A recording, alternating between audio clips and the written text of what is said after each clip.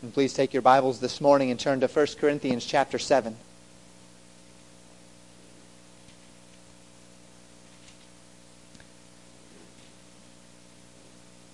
Last week I began our sermon by speaking foundationally.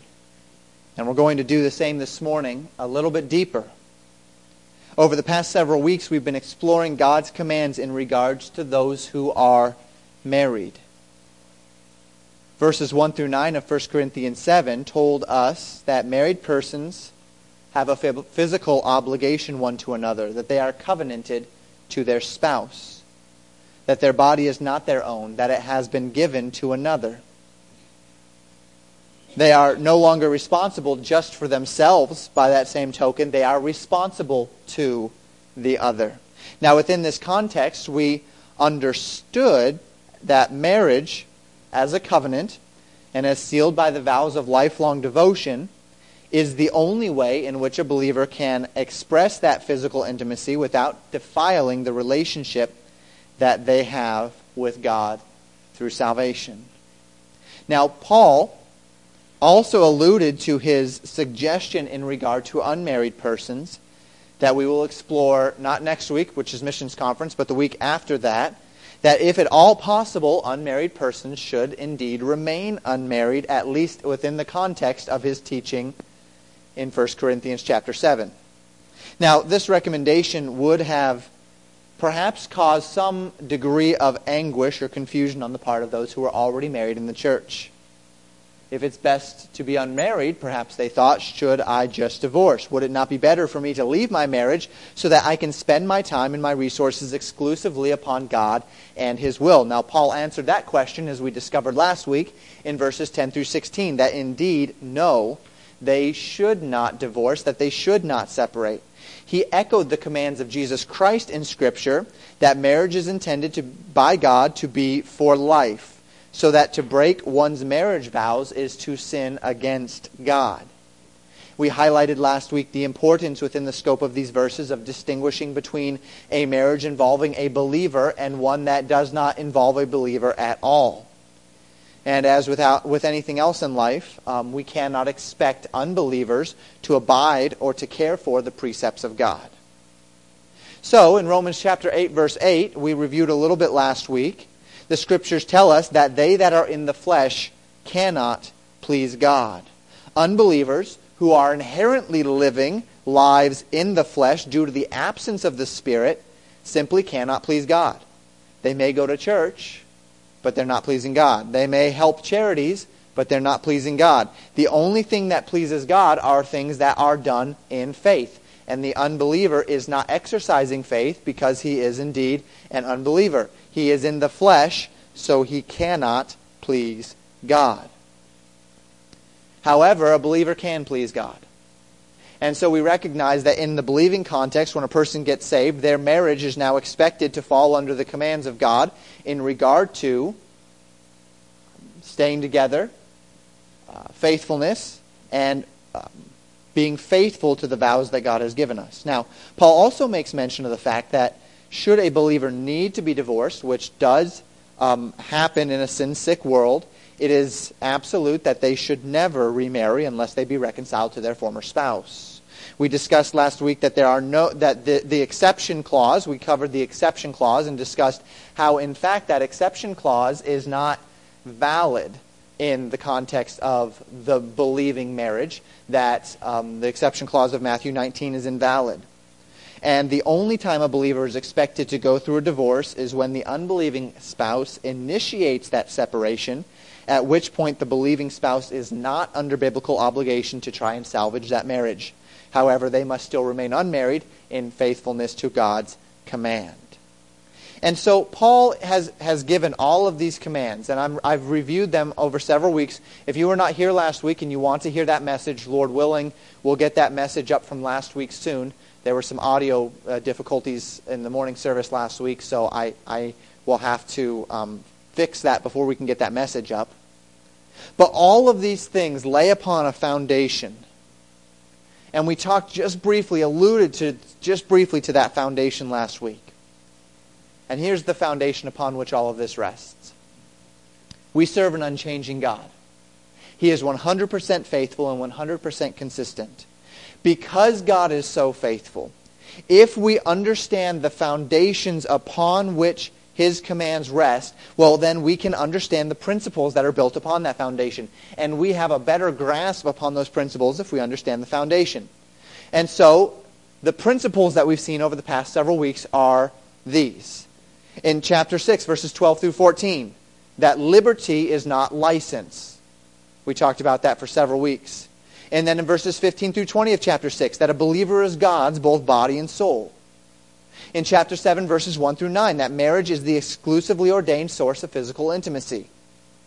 And then in chapter 7, verses 10 through 16, that marriage is intended to be lifelong, without exception.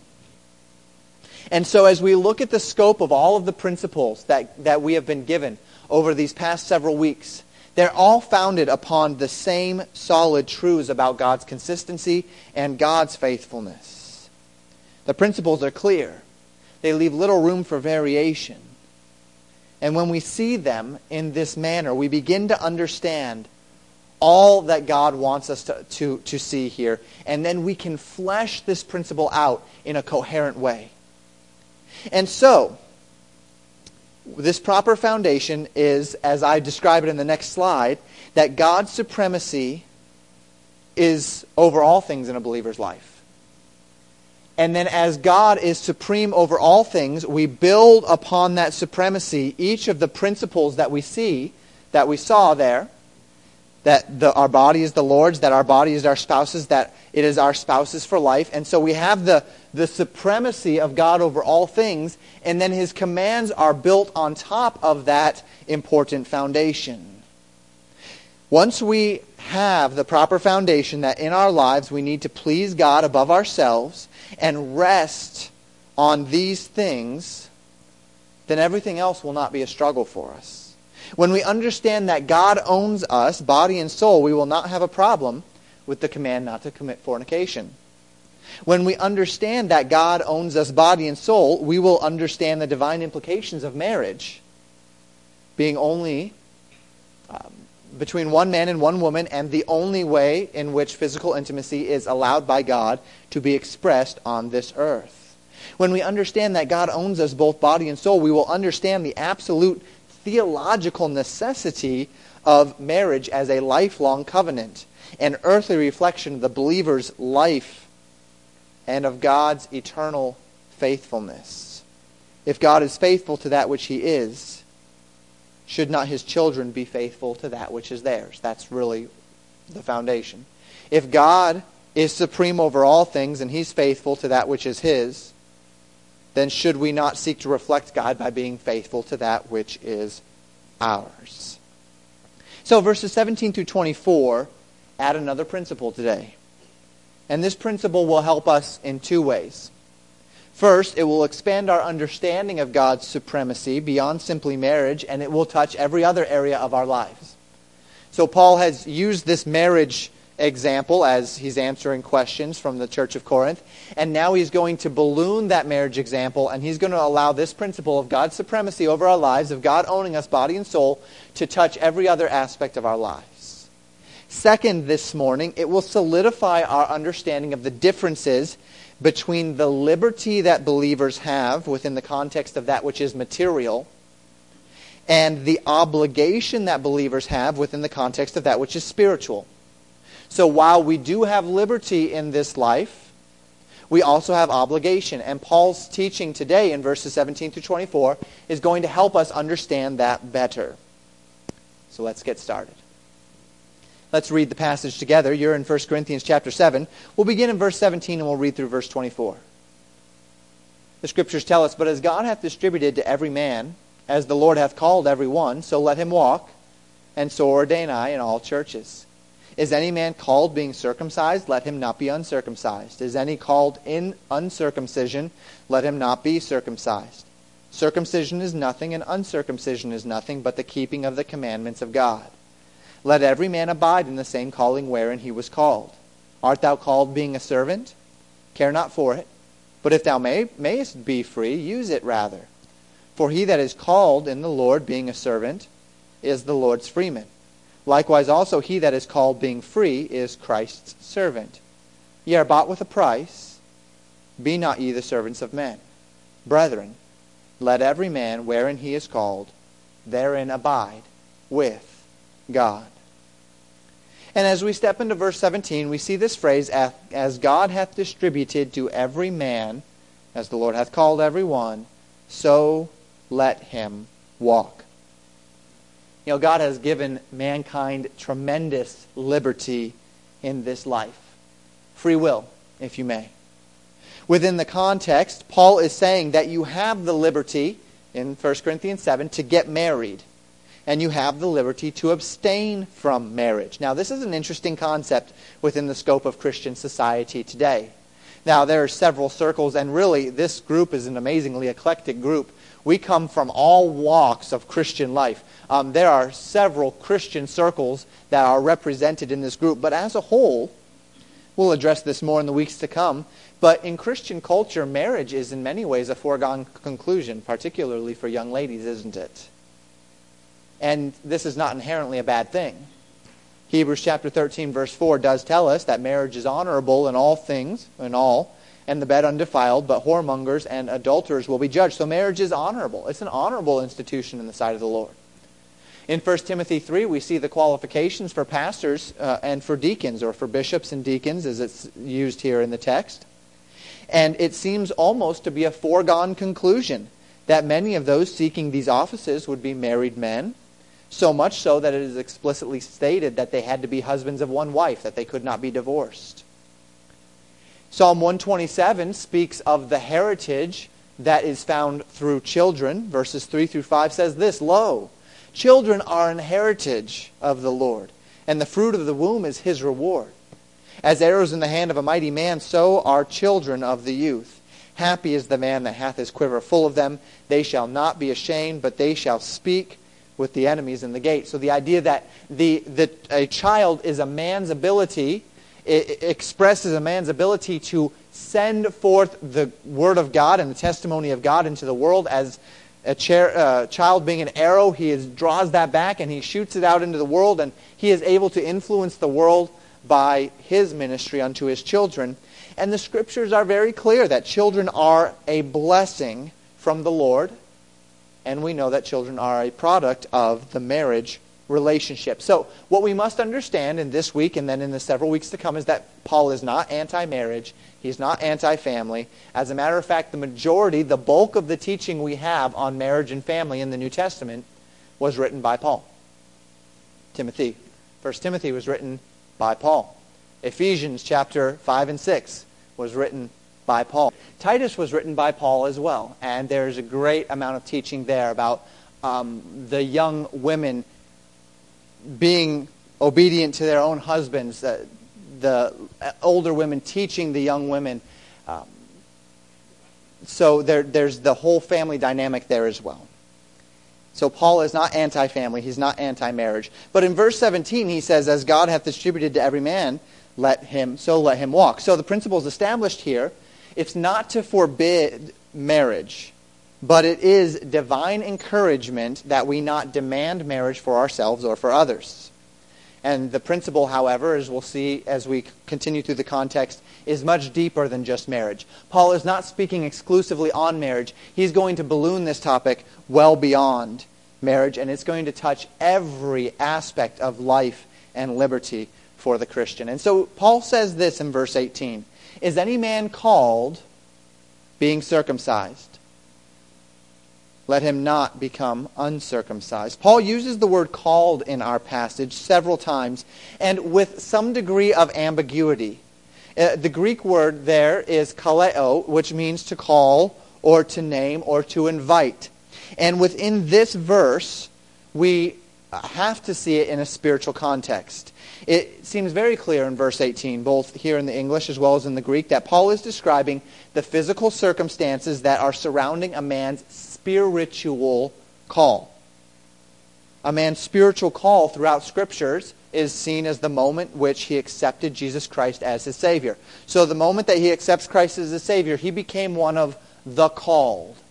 has any man been called, has any man accepted Christ as his Savior, being circumcised, is really what he's saying, let him not become uncircumcised. Now, we've seen this concept of the calling of God in a spiritual sense all throughout the epistles, including in 1 Corinthians.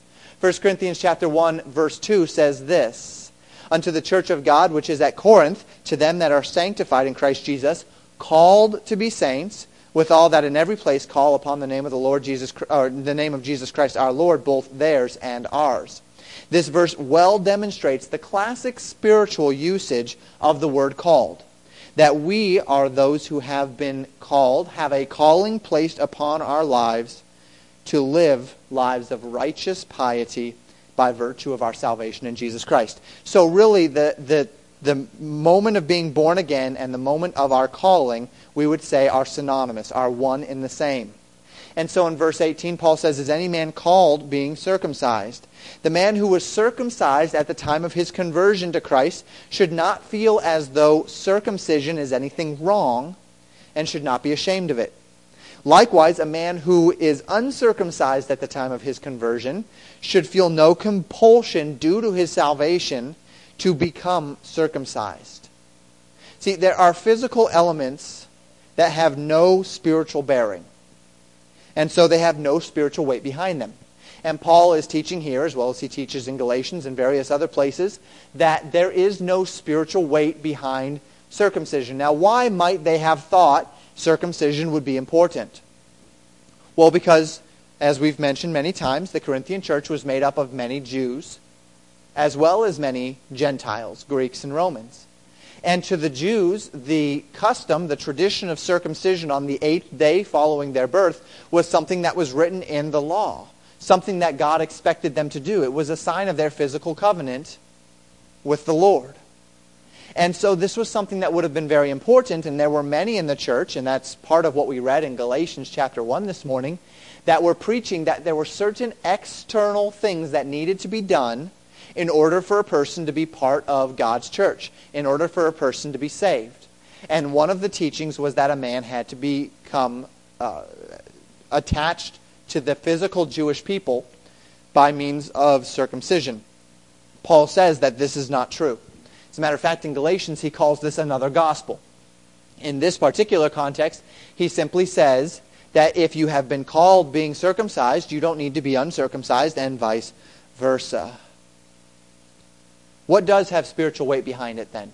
If the physical things like circumcision or uncircumcision, these things that God had commanded that have a spiritual significance, at least to the Jewish people, if these things don't actually have spiritual weight behind them, then what does? Well, verse 19 tells us, circumcision is nothing, and uncircumcision is nothing but the keeping of the commandments of God. What does have spiritual weight? Obedience to the Word of God. There are no physical external marks that are conditions of spiritual fruit and blessedness. On the contrary, what does matter? Well, what matters is keeping God's commandments. And we know that this will boil over into spiritual aspects of or into physical aspects of our lives. We know that as we keep God's commandments in our heart, that it's going to manifest itself in certain things that we do in this life and certain things that we don't do. You are in church today as at least a partial response, I would assume, to the commandments of God that we not forsake the assembling of ourselves together. And so as we seek to obey the commandments of God, one of the things that we're going to do is seek a body of believers that we can attach ourselves to for mutual edification and accountability. But there are other things, physical things in this life, that really don't matter. Paul's example here, circumcision and uncircumcision. But it won't stop there. He also is going to give the example of vocations.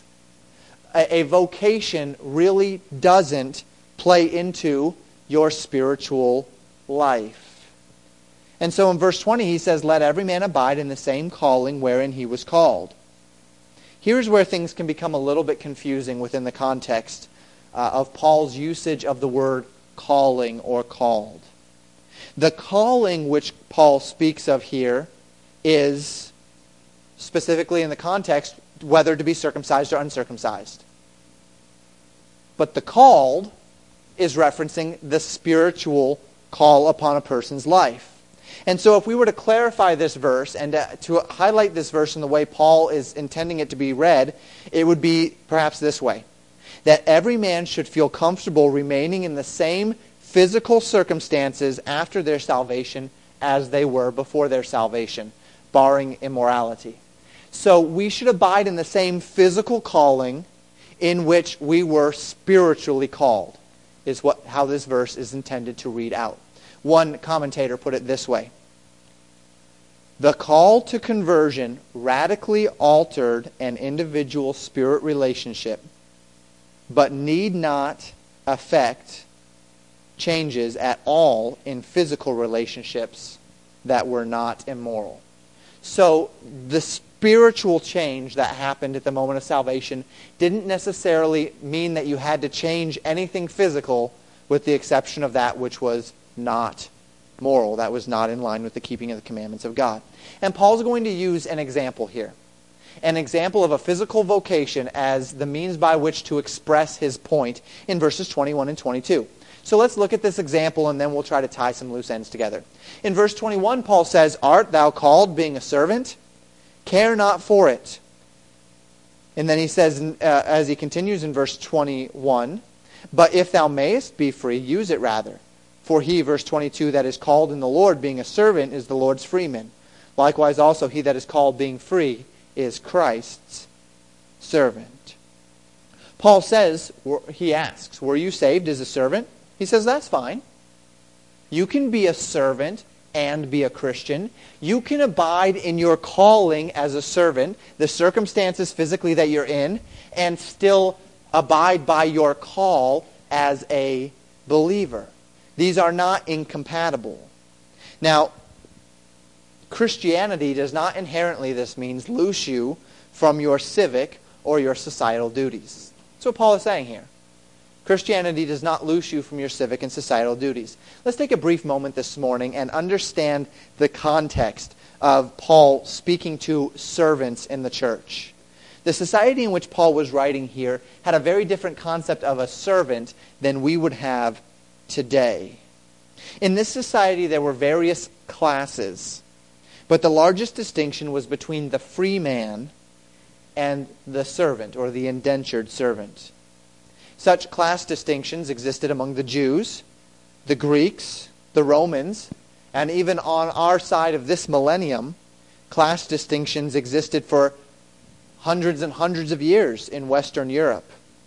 In places like India, this class distinction is still around today. You think of the feudal times in Europe and the way that the classes laid out, that there would be your servant class and there would be your lords, and there was a bloodline that inherited these positions.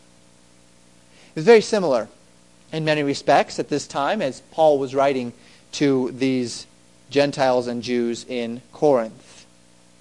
In this system, a servant was always a servant. It was not simply his vocation, it was his situation. It was his life. If he had children, his children were born servants, and they would always be servants. They could not promote themselves out of servitude.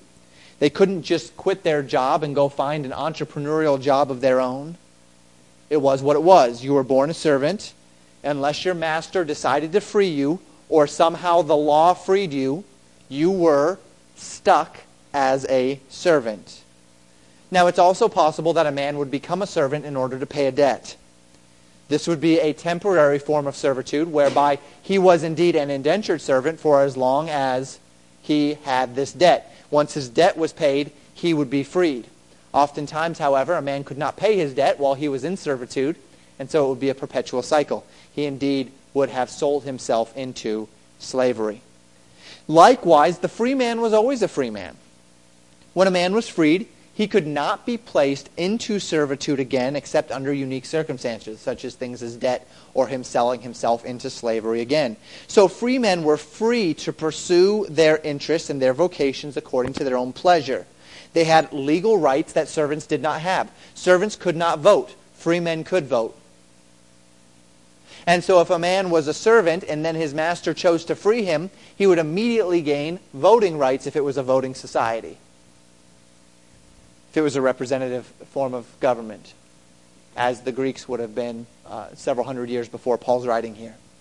And so what we understand here is, as Paul is writing about the servants and the freemen, he's writing about people that find themselves in a certain situation and the necessity that they abide in their situation.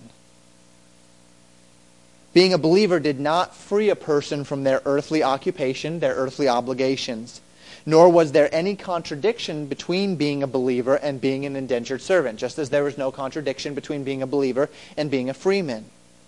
However, he does say in verse 21 that if you are free, that's wonderful. And if you have the opportunity to become free, then by all means take it. However, don't be discontent in whatever situation you find yourself in. It's not wrong to be free. It's not wrong to be a servant. Belief on Jesus Christ does not expect any physical or material conditions, nor does it refuse any physical or material conditions. So Paul says in verse 22, he that's called being in the Lord, being a servant, is the Lord's freeman. Likewise, also, he that is called being free is Christ's servant. So Paul presents two conditions here that work simultaneously in the Christian life. The first is freedom. Every believer, man or woman, Jew or Gentile, child or adult, every believer inherits the spiritual liberties that are taught in the Word of God. We've talked about these liberties over the past several weeks. Things that are lawful unto us. The ability that we have to live in society and to carry out life in such a way to not have to go become a recluse, hide out in caves, where reject all wealth, where just minimum eat bread and water. We have the liberty in this life to live in the society in which we find ourselves in. Paul describes it this way in Colossians chapter 3, verse 11. There's neither Greek nor Jew, circumcision nor uncircumcision, barbarian, Scythian, bond nor free, but Christ is all and in all. So there's no bond nor free, there's no male nor female, there's no Jew nor Gentile. We're all one in Christ. We have that liberty. However, the second condition that we see is submission. That every believer, man or woman, Jew or Gentile, child or adult, is under a spiritual obligation to align himself with the expectations taught in God's Word. So when you are a free man, that does not free you from the expectations of God's Word any more than being a servant would hold you to different obligations in God's Word. This is the condition that Peter gives as he exhorts believers in 1 Peter to obey their respective governments. He says this in 1 Peter chapter 2, verses 13 to 16. Submit yourselves to every ordinance of man for the Lord's sake, whether it be to the king as supreme, or unto governors as unto them that are sent by him for the punishment of evildoers, and for the praise of them that do well. For so is the will of God, that with well-doing ye may put to silence the ignorance of foolish men. Notice this last phrase here. As free, not using your liberty for a cloak of maliciousness, but as servants of God. So the believer's freedom in Christ, whether he's a free man or a slave, his freedom in Christ allows him the liberty of operating in this world in unique and distinct ways from other believers. It's tempered and directed by the truth that Christ has bought your freedom with his blood, and therefore he's worthy of your complete devotion. And so this is that balance that we're trying to present here over these weeks between the liberty that we have in Christ and the obligations that we find in Christ. The liberty that we have in this world and the obligations that we have in this world through Christ. Some interesting dynamics, are they not? So the servant on earth is still a servant on earth, but he is free in Christ to serve God as he ought. The freeman on this earth is still a freeman on this earth, but he is a servant of Christ, having been freed from sin. And so what Paul is saying here is there's no difference between them. The servant is free in the Lord, but obligated to the commands of the Lord. The freeman is free in the Lord, but obligated to the commands of the Lord. There's no difference spiritually between the freeman and the servant. The rich man is no better than the poor man. The servant is no less important or valuable than the free man in Christ. The male is no better than the female in Christ. The Gentile is no less important than the Jew in Christ. But isn't this the temptation of the human condition? Don't we always seek to put everyone in a class and judge people against others? Don't we always seek to funnel people into some classification system whereby we can say, this person is more important than this person is better than this person is more special than this person has more rights than this person? Isn't that just human nature? Does not James even have to rebuke the church for this very thing in James chapter 2? James chapter 2 verses 1 through 4 says this, My brethren, have not the faith of our Lord Jesus Christ, the Lord of glory, with respect of persons. For if there come unto your assembly a man with a gold ring and goodly apparel, and there come in also a poor man in vile raiment, and ye have respect unto him that weareth the gay clothing, or bright or happy clothing, the wealthy clothing, and say unto him, Sit thou here in a good place, and say to the poor, Stand thou there, or sit here under my footstool, are ye not then partial in yourselves, and are become judges of evil thoughts? So James is saying, when the rich man comes into your assembly, don't put him in the honored seat, and then tell the poor man that comes into that same assembly, you just go ahead and sit on the floor wherever you can find a spot, or why don't you go stand in the corner? Are you not, when you're doing that, judging the heart of a man by his appearance? Are you not honoring a man as being more spiritual simply because he looks better? James says, don't do that. Don't have respect of persons. Paul would say the same thing in Romans chapter 2, verse 11. There is no respect of persons with God. If God doesn't regard class or society or gender or appearance or nationality in respect to the spiritual relationship that we have with Christ, why should we then, as God's people, assume that there's any physical condition upon which a relationship with Jesus Christ rests? We know what the Bible says. For by grace are you saved through faith, that not of yourselves. It's the gift of God, not of works, lest any man should boast. A relationship with Jesus Christ is not contingent upon our position or the things that we do. It's contingent upon the gift of Christ and our willingness to accept that gift by belief. And so verse 23 tells us, Ye are bought with a price. Be not ye the servants of men. Wait a minute. I thought Paul just said that the servants should remain as servants. Didn't he? He did. So what does this mean? Is Paul contradicting himself? He says, be not servants of men, but servants remain in your position. What is he saying here? Is he contradicting himself? No, he's not.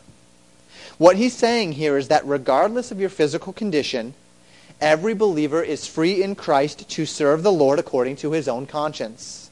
So if we have this tremendous freedom in Christ, we dare not allow anyone to seek to bind us to man-made expectations of Christianity that supersede God's own expectations in his word. This is what Peter would tell us in 1 Peter chapter 1, verse 18. For as much as ye know that ye were not redeemed with corruptible things, as silver and gold from your vain conversation received by tradition from your fathers, but with the precious blood of Christ as a lamb, without blemish and without spot. You haven't been redeemed with corruptible things. Circumcision is not going to redeem you unto Christ. Wearing a suit to church is not going to redeem you unto Christ. These are not conditions upon which our spiritual life rests. We'll highlight that a little bit more in our application in just a few minutes. Romans chapter 6:19, Paul says this, I speak after the manner of men because of the infirmity of your flesh. For as ye have yielded your members servants to uncleanness and to iniquity unto iniquity, even so now yield your members servants to righteousness unto holiness. And this is what Paul is saying in 1 Corinthians 7. It's not about whether you're circumcised or uncircumcised, whether you're a servant or you're a free man. It's about obeying the commandments of God. It's about yielding your members as servants to righteousness unto holiness. We may have physical obligations to people on this earth, but we have no spiritual obligations to people on this earth. As a citizen of a country, the United States, as a citizen of a state, the state of Minnesota, as employees of various businesses, as members of a family, we have physical expectations that are placed upon us. We are called by God to abide in that calling. Abide in those physical expectations. Abide in the expectations of the United States government. Abide in the expectations of the Minnesota government. Abide in the expectations of your family. None of those physical expectations, aside from those that would contradict the commandments of God, are invalidated by you being a Christian. But just because you're under a nation's expectations, we call those laws, or an employer's physical expectations, we call that a code of conduct for the workplace, or a family's physical expectations, standards and rules, this does not mean that you are spiritually accountable to that government, or to that employer, or to that family. This does not mean that you are spiritually subservient to them. We serve Christ. We'll come back to this in our application as well. Now, our final verse today reiterates the positive command once again. Verse 24. Brethren, let every man wherein he is called, therein abide with God. In whatever condition you're called, were you born in the United States? Were you born in Canada? Were you born in Mexico? Regardless of whatever government you find yourself subservient to. Were you born into a believing family, into an unbelieving family? Regardless of whatever family circumstance you find yourself subservient to. Were you born as a freeman? Were you born as a slave? Regardless of whatever class you find yourself born into. Abide in that calling with God. Serve God within that calling. Let's apply this morning. 3 truths this morning that I'd like to apply to our hearts as we leave this message. Number 1, beware of false spiritual expectations. Number 2, take note of true spiritual expectations. And number 3, always have a God-serving mindset. Always have a God-serving mindset. Let's talk about these points together. You know, there are a lot of ideas out there about what it means to be a Christian. We'll start up door knocking, Lord willing, in maybe a month or so, once things warm up. And as we do so, and we knock on those doors, people are going to come to the door, and they're going to talk about their spiritual lives. Some of them will. And they're going to have many ideas as to why they think they're a Christian. There are people convinced that they're Christians because they keep the Old Testament law. There are people that are convinced they're Christians because they have submitted themselves to church dogma and tradition.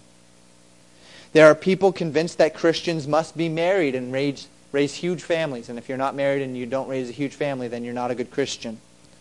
There are people convinced that Christians must conform themselves to some element of Christian culture, whether that's going to church a certain number of times per week, wearing a certain something to church, homeschooling their children, whatever the case may be. Now, many of these things are good and virtuous. Having a family is a good thing. Homeschooling children is a good thing. Many church traditions are good things. Even some Old Testament laws are good and valid and very beneficial. But none of them is a biblical command to born-again believers. They might be worthy of our time, they might be worthy of our effort, but they are not the standards by which we gauge our relationship with Jesus Christ. You can't look at a person's what they wear to church and gauge their spirituality. You can't look at whether a person homeschools or not and gauge their spirituality. These aren't proper frameworks. They're false spiritual expectations. When we begin to submit our minds to the idea that these physical do's and don'ts are the inherent aspects of a believer's life that dictate his relationship with the Lord, we go down a dangerous path. If we believe, like many of the Jews in Corinth did, that every man and woman must be married in order to be in God's perfect will, then we are imposing unbiblical expectations upon Christians. If we believe, as the Gentiles or the Greeks and Romans in Corinth did, that marriage is something that is no longer necessary, that it's unrefined, that it's unenlightened, that it's unworthy of a man's physical efforts, then we are imposing unbiblical inhibitions or restrictions upon the Christian relationship. In other words, I guess let me put it this way. We Christians are kind of nosy folk, aren't we? And we're kind of bossy, aren't we? We have a way that things work, and we think because this works for me, it must work for everyone. But we Christians can also be kind of lazy in our spiritual lives. And so we bossy Christians give the 12 steps to being a godly person, right? If you do this and you do this and you do that and you look this way and you say these things and you don't go here and you don't do this, then you're a godly person. And then we lazy Christians look at godly people who have done these things and say, oh, okay, well, if that made you godly, then that's going to make me godly too. And so we're either denying the Spirit's ability to work in others' hearts by being a bossy Christian, or we're denying the Spirit's ability to work in our own hearts by being a lazy Christian. And neither one is really effective. Let me give you an illustration. The diet craze. 15 years ago, perhaps, was when I started seeing the real big diet craze. Early 2000s, maybe late 90s, the huge diet crazes where it seemed like there was a new diet out every day, right?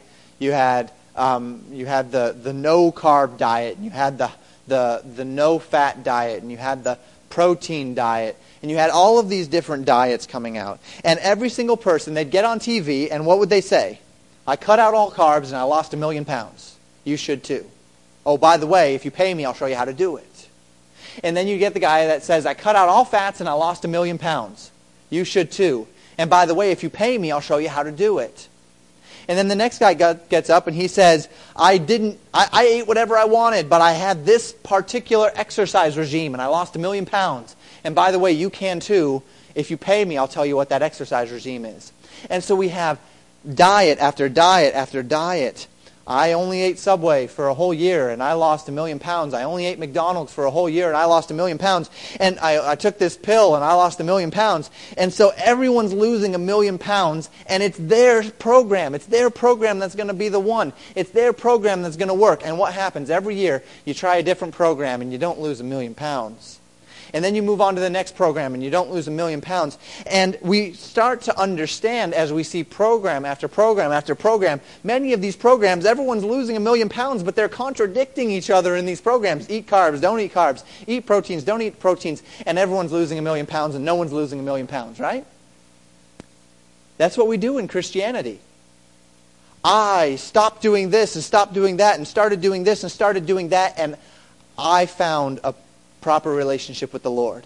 You should too. And they say, oh, okay, good, a 12-step Christianity program. Let's do it. And they start going through it, and they say, because I have been able to conform myself to these expectations, that means I must be a godly person. But they're doing it for the wrong motivation. Their heart isn't with the Lord on it. And so there's no real effect. They're not becoming more of a godly person. They're becoming more proud, judgmental, because they think they're a godly person because they've done the 12 steps.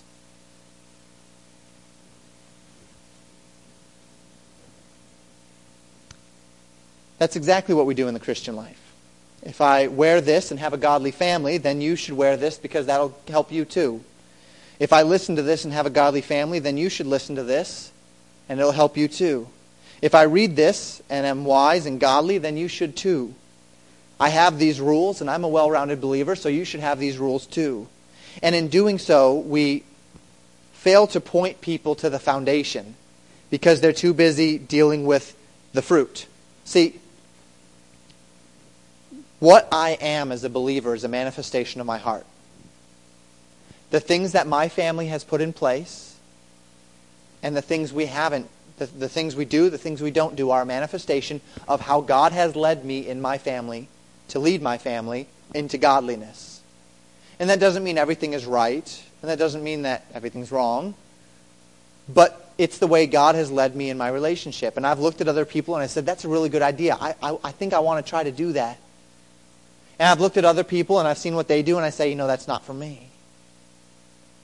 But if I try to clone what other believers are doing, and I try to gauge my spirituality on whether or not I look like that other believer, they may be right with the Lord because they have put a framework in place that helps them do so, but that framework may not be for me, and I might just fall flat.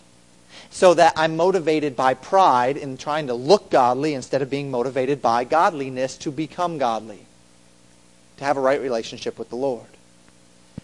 And that is the danger of false spiritual expectations. When we place false expectations, when we say godliness must be contingent upon whether or not I wear a suit, or I wear a tie, or fill in the blank. 2, first, beware of false spiritual expectations. Second, take note of true spiritual expectations.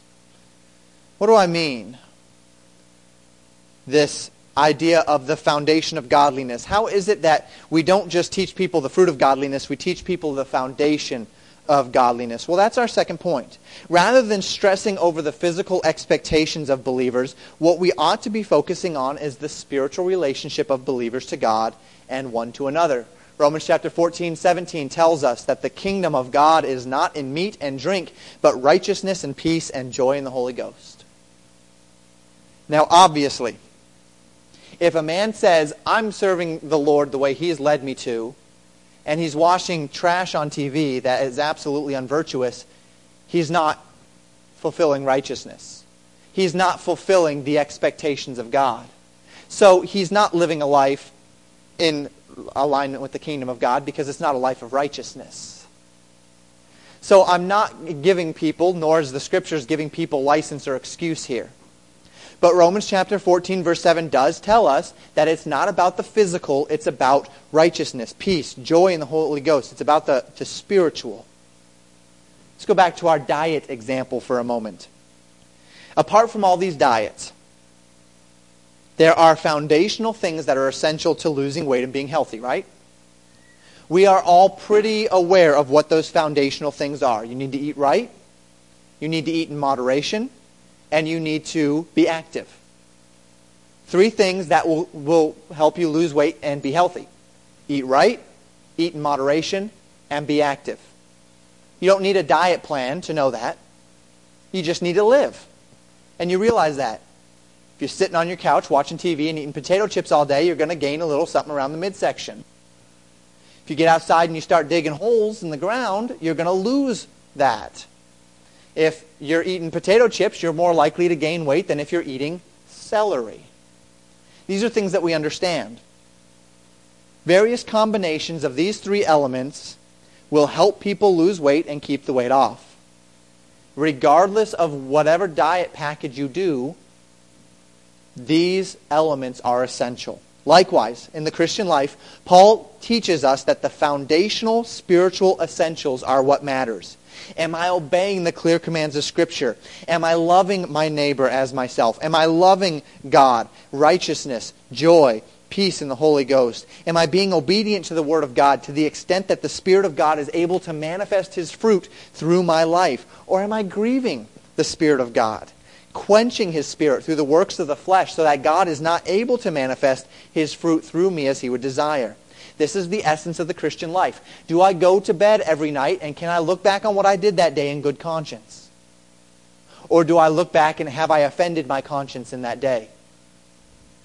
Am I living a life whereby I have confessed all the sin? Or am I living with unconfessed sin and in rebellion against God?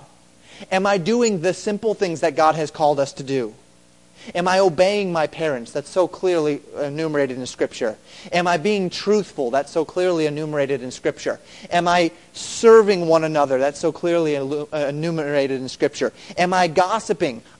There's no place for gossip in the life of a believer. Am I backbiting? There's no place for backbiting in the life of a believer. Am I committing fornication? There's no place for that. These are the basics. These are the essentials. These are the 3 things, right? Just like eating right, eating in moderation, and being active. God has given us the essentials of the Christian life, and they're pretty plain and clear.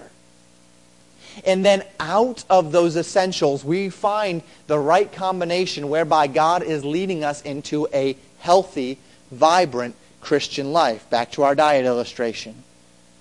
No particular diet is key. The same principles of temperance and discipline are found throughout every diet. But let me ask you one more question. As we think about this, true spiritual expectations, and we highlight or we compare that to this diet illustration, are diets actually a bad thing? No. If the 12-step program works for you, it's not a bad thing. See, we need discipline. We need structure, don't we, in the Christian life? Just as we do in our physical life. Though you know that eating right, eating healthy, and being active are the three important things, perhaps you need accountability, or you're never going to do it. Perhaps you need something that you can check off every day, or you're never going to do it. And you're not doing it just to check it off the list. I'm going to check that I ate celery all day, even though all I ate was cookies all day, and I'm just going to check it off the list, right? So that I can show everyone, look, I ate celery all day and I gained 10 pounds this week. You can do that, but you're not going to find any effect. So as a Christian, you can read your Bible every day and pray every day and wear a suit to church, and if all you're doing is checking it off the list, you're going to be just as spiritually unhealthy as ever. But if you see a framework that works for you, there are at least 2 reading plans on that back table. I love having a Bible reading plan. It works for me. And so there are reading plans on the back table. If a reading plan works for you to get you into the Bible every day, it's not wrong to check that off your list. It's not sinful for you to have a plan that you go to every day and you check that off the list. God has used that reading plan in magnificent ways in my life. Every year He does. But if I'm doing it just so that I can check it off the list, and at the end of the year I frame it, and I bring it in, and I set it in the church, and I write Pastor Wickler's reading plan on it, and I didn't even read half those days, but I checked it all off so you can think I'm spiritual, then I'm still the fat person eating potato chips, sitting at home, checking off that he's eating celery every day. That's all I'm doing.